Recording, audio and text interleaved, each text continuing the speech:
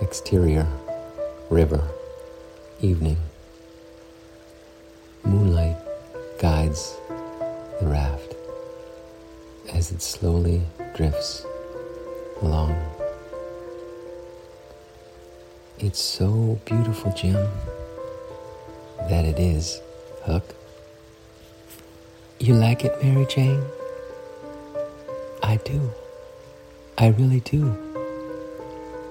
Carver goes to the helium container and together with Sam fills up each of the 50 balloons with helium.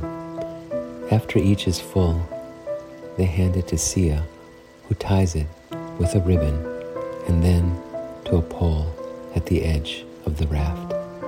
Soon, all of the balloons are full and float high above the raft as they make their way down the river. Carver tucks the helium container in the back of the raft. Sam lies down near the edge. His hand plays with the water as they move. Sia caresses his hair, massages his temple. Where I go, there is no suffering, no pain, no sacrifice in ritual, and rabbits lie down with coyotes.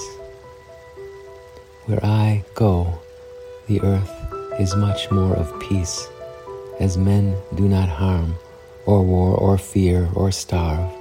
Women play and sing and give birth to life. He places his hand on Sia's belly. She smiles. Carver steers the raft away from a rock. Where I go, there is only heaven and people I love, and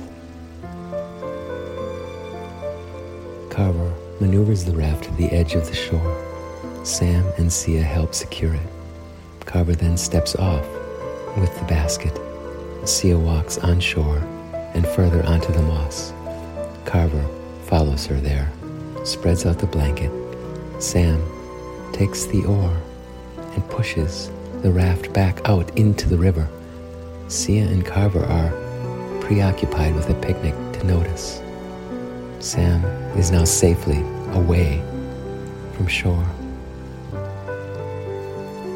Carver and Sia look up to see Sam drifting away from them on the river. Sia becomes desperate and runs out into the river, calling for him. Carver follows. The river is strong and takes the raft out quickly. Sam takes each balloon, slices the top, and inhales the helium until he is gone.